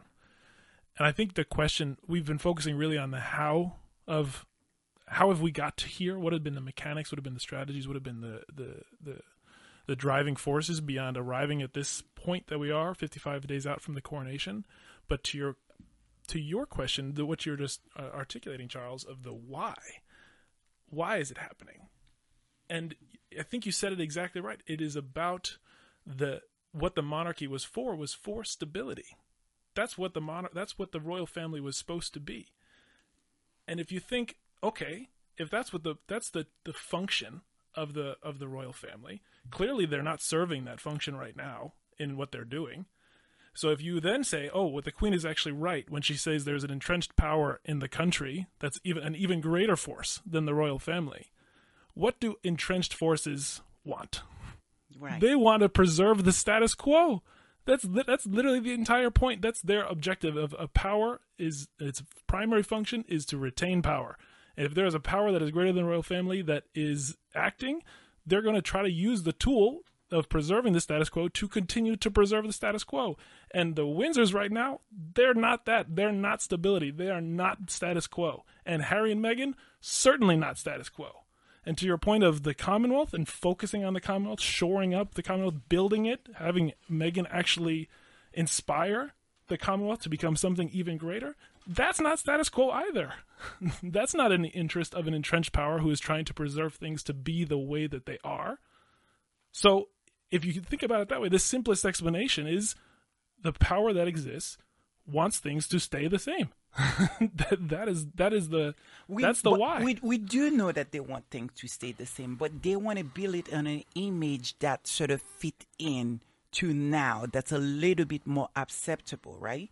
That when you think again, I'm back to what we're about to see in front of us on the balcony. This woman, whether you like her or not, what she representing, there's a part of it that's strength, right? Playing the game and play it well. Presenting a different option to what you had, which is her kids. We are now going to learn so much about them. And I could guarantee, I won't guarantee, but I feel like...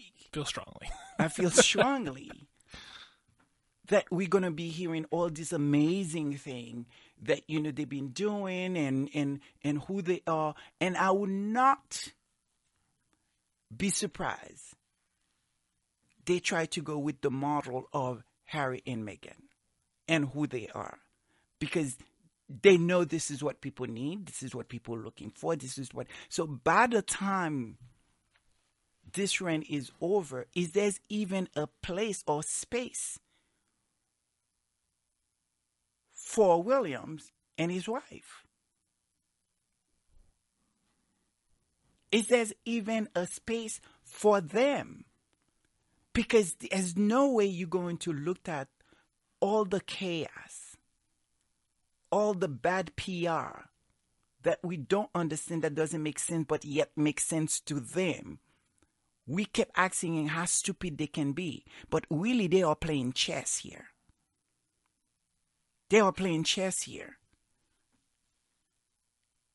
And for looking at the meaning of all these words and try to put them in some kind of context that where we can somewhat understanding what is happening, because it's just not making sense to us.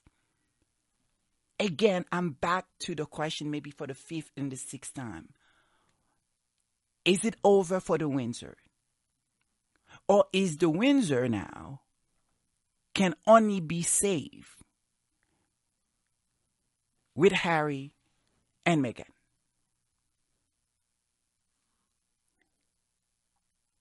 And that is maybe where we should start praying. And I know you have this verse that you would like to lead us. I think you're right. I think we have to leave it there, because otherwise we'll talk all day. Absolutely. Absolutely. There are 2 verses for right now anyway. And they kind of go back to what we were talking about before of doesn't really matter. Not that it doesn't matter, but whatever that evil is what it's trying to accomplish through faith, through God, through whatever you want to call it, whatever you believe in, that is something that is turned around for good, whether maybe you call it karma. But when you look in the Bible, there's 2 verses. You got Genesis, actually way at the beginning in Genesis, chapter 50, verse 20. And he says, "As for you, you meant evil against me, but God meant it for good, to bring it about that many people should be kept alive as they are today." And the second one is Jeremiah's chapter 29, verse 11, says, "For I know the plans I have for you, declares the Lord, plans for welfare and not for evil, to give you a future and a hope." So guys, we're going to do our first song just so we can take a break, to reflect and to figure out, how do we win this war? How do we look at everything? I think we need to take a break, and then we'll come back to close out the service.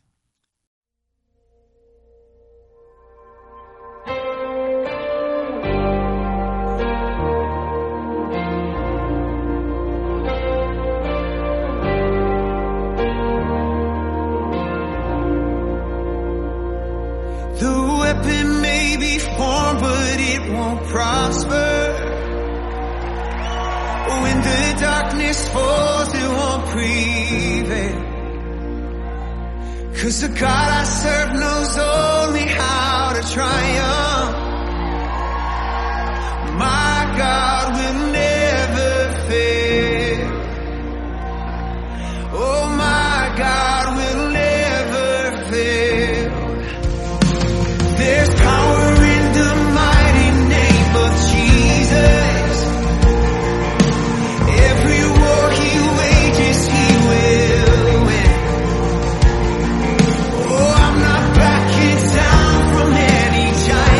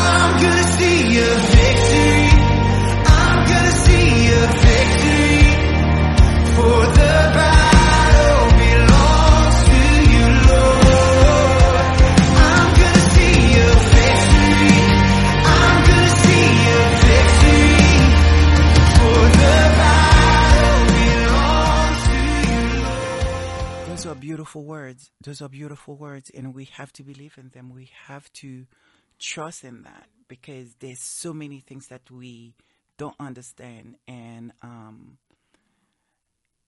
that we need to understand, and we don't have long. 55 days. 55 days. But before we close in out the service, I feel like there is two things I cannot leave without address them, because the first two things, I mean, right now there's so much is happening. You almost feel like, do you need to, should you? And I feel like it's probably important. One is about this woman that make the statement that, Megan was not warm. What is her name? Rebel Wilson. Rebel Wilson. And for me, I'm going to touch on that very quickly. I don't understand, guys, why did she feel the need to actually make that statement, knowing that the discussion was happening, behind the scene, right? And I think they knew somehow that, maybe we should talk about it, because, if you say anything negative about, sort of our Princess Meghan, it's good news for us. We'll be everywhere.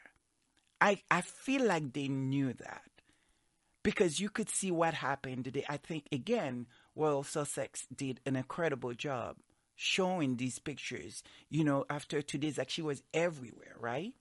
That was all they talk about. And for me, the insult for me is that, it's listening to this woman. And most people didn't hear, the rest of the conversation when she said that, her mother, I think she said something about convict mother.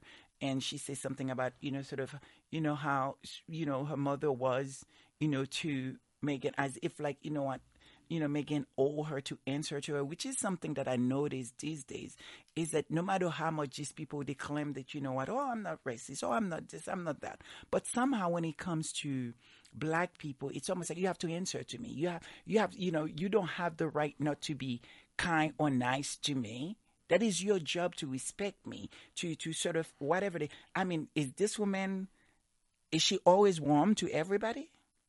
Is that the first time somebody is not warm to her? What was it about? What was the big deal of that woman? You don't know what was wrong with her. Maybe she was having a headache. Maybe she wasn't feeling well. Maybe something that, what was the point there?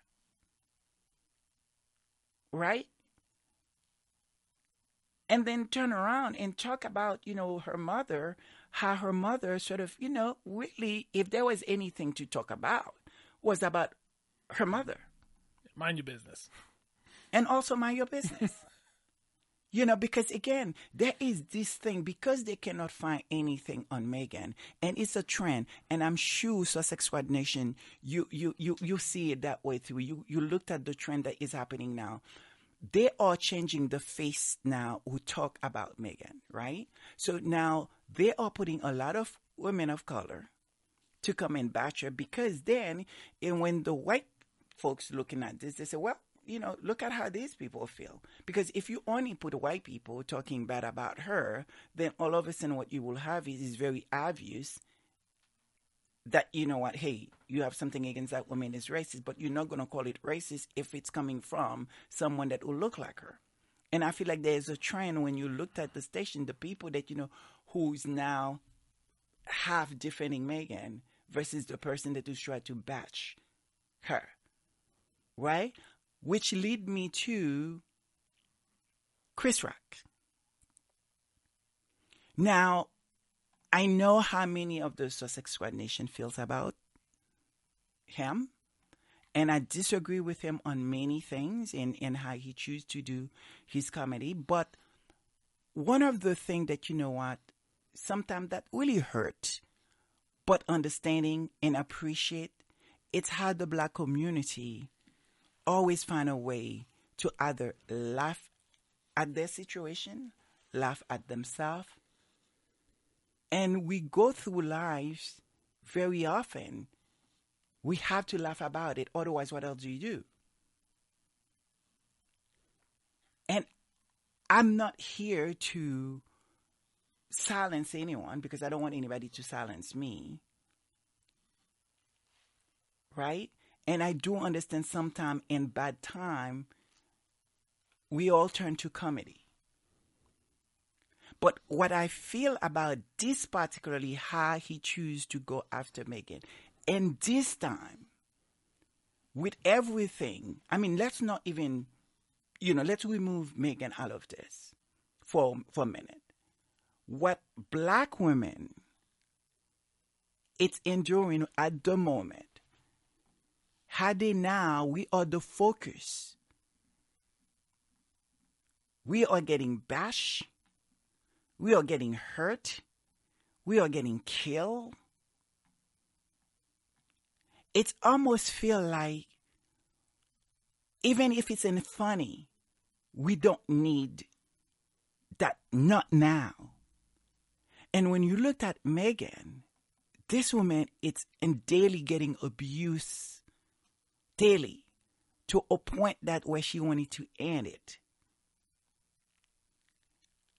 There's nothing that I can find funny on that, because to me, it's what the quote that you have. Yeah, I think that's a quote that people, if they don't know it already, they should know it, because it's how I, at least the critical lens that I view comedy and when it's acceptable versus when it's not. Because people get very upset when you criticize comics. It's like that's the whole point of satire. Like, they challenge things that you can't say otherwise. But the fact of the matter is, satire is meant to ridicule power. And this is Terry Pratchett's quote. Satire is meant to ridicule power. If you are laughing at people who are hurting, it's not satire, it's bullying. Right. And that's the difference. Absolutely. I could not say it better, because for me, I think that was the problem that I have. I didn't know how to feel about it. I know I feel some kind of way.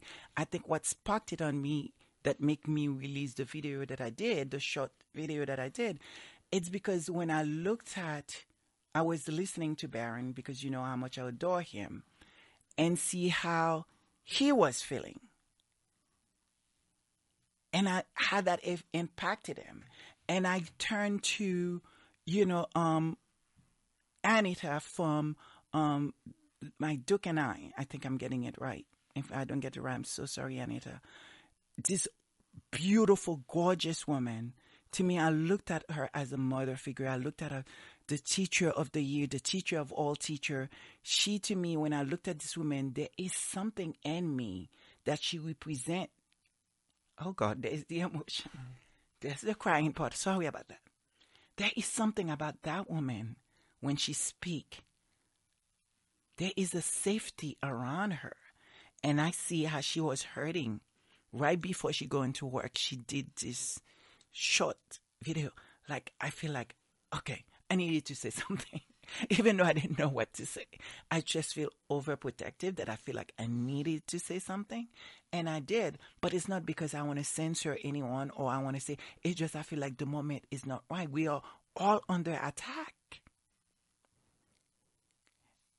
And you're looking at, again, if there is a beautiful quote. It's not going to be on the screen. I wish I could find it. I didn't have time to research it. But it was from Trevor Noah. And the quote, like in an interview, that he says, black men and black women walk on the street. They get rocks thrown at them. The black woman get in the house. Now, she got rocks thrown at her.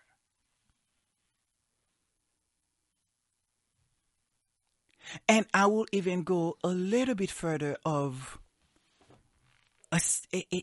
during, I think I presented in a prior show. It was this conversation between Barron from Royal Sussex. And he was having this discussion, and it was really with Lauren. And oh my God, this woman was so wonderful.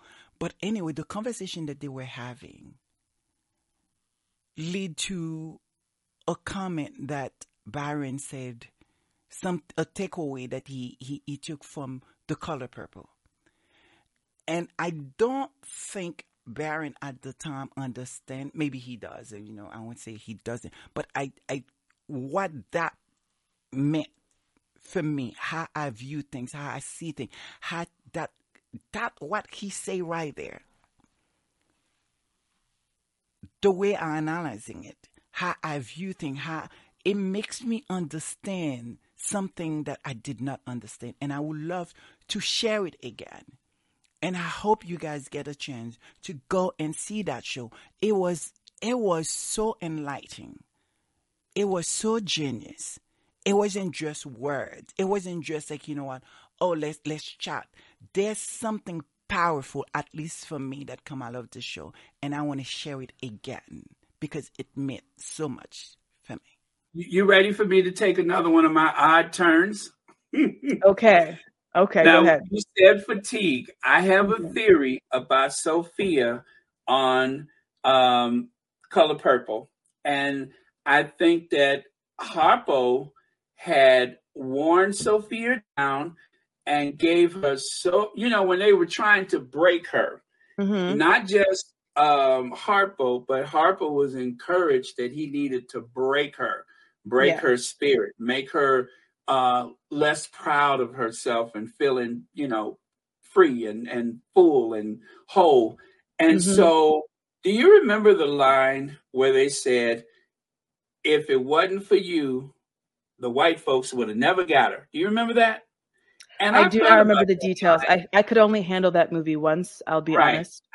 It hurt me. Just like me. I'm one My of little those gentle flower spirit, it hurt me to watch. Okay, right. go ahead. You're just like me. If it's a movie that goes there, I call it a one-of. I couldn't watch it twice. 12 Years a Slave, I could only watch it that one time. Oh my but gosh. when they had told him, they said, the white folks would have never got Sophia if it wasn't for you. And he said, that's a lie. That's a lie. But the thing is, he kept trying to break her down and had her so defensive and had her so agitated that when she got into that exchange with, the mayor's wife or whatever it was, that she could not back down for her own self-preservation. She knew she could not pull it back. So she said, get my children out of here, because she knew that she might die that day. And I think that that's what happens so often with Black people, is that you have had to sleep with your fists balled up, and you've had to have that fight and flight feeling all these years, all this time. Sometimes in the workplace, sometimes with your partner, sometimes with whatever.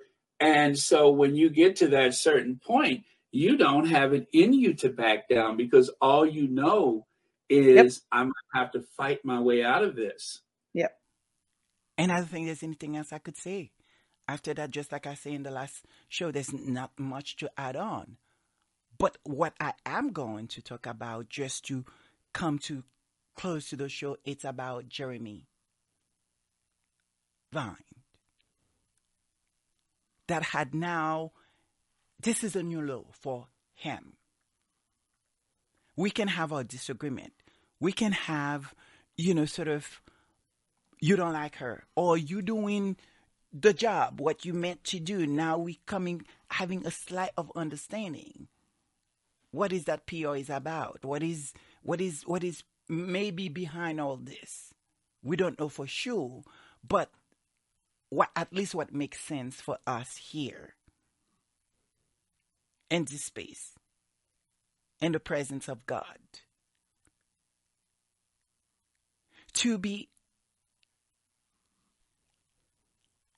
speaking to someone who don't really care of the demise of somebody else. Even having that conversation, it's problematic. On live TV. Kath in West Yorkshire, hello. Go on, Kath. No, I think if he cares anything about his father, he should stay away. He shut his mouth off about killing 25 Taliban. Well, he may not have seen anything of Taliban yet, but they will bide their time, and they will get him. Well, one way they or might try. another. Do you think they might try at the coronation? I think it's a damn good place for them to try. Well, there's a lot of security there, I don't give a damn about Harry and Meghan, but there'll be a lot of the British public there. They will also be at risk. Okay, Kath, thank you.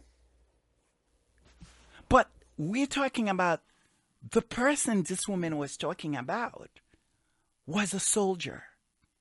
The person this woman was talking about was the wife of this soldier, the daughter-in-law of a king, the son of a king. We are having conversation that we don't care. This soldier who went to war not as a prince, but as a soldier to defend your right, your safety. And that soldier, you don't care whether or not the enemy come and took him and his wife. And you, Jeremy, after everything that you've been through not too long ago. I'm amazed at how hard it is to get them to realize. So we went to YouTube and said, come on, what's going on with this guy? You can't allow him to just defame. Then we say, okay, there's a libel action now based on that video, that video, that video. They still won't take them down. Eventually, I had to go through a lawyer. They take down individual videos. And then when he's convicted, they demonetize him. But half the videos about me are still up there. His technique was to say copy and share. So you'll have someone who takes this video in Moscow and hosts it, and it'll always be out there. I've got to live with that. But the fact that YouTube hosts this stuff, they have no responsibility. They don't care. They don't give a toss. They don't give a toss. Sorry for my language, but I am disgusted by their lack of values. And Twitter as well. The guy he's in prison and he's still got a Twitter account. What the hell is that about? I don't understand it. Sat there. Instead of defending the king's son, the soldier that fight for your right, fight for you to be able to sit on the chair that you are sitting and feeling safe. And you had nothing else to say, do you think they're going to do it? How do you make sense of that? Is that where we are? Is that what the chaos allowed to? Is that the control, the PR? After all says and done, where are we going to find ourselves? How do we correct this? What is it? What's the history book is going to say about this moment in time? So, I guess we're closing with a prayer, and we go into worship. I hope you guys stay and worship with us, because we are soldiers in the battlefield that is fighting not just for ourselves, for the truth, and for the people that Harry and Meghan is helping, and many people out there that was out there doing the work, doing the good work, because service is universal, and we are serving. The Bible verses that I'm going to read, the first one comes from Ephesians chapter 6, verse 13.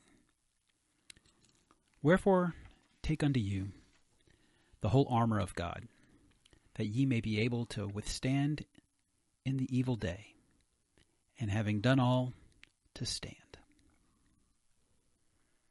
And the second verse is 2 Timothy chapter 2, verse 3. Though therefore endure hardness, as a good soldier of Jesus Christ. And as always, we want to end today's service with a prayer. We pray for probably someone you might not expect that we'd pray for. We pray for all of the royals, that they have guidance, that they can choose the right path.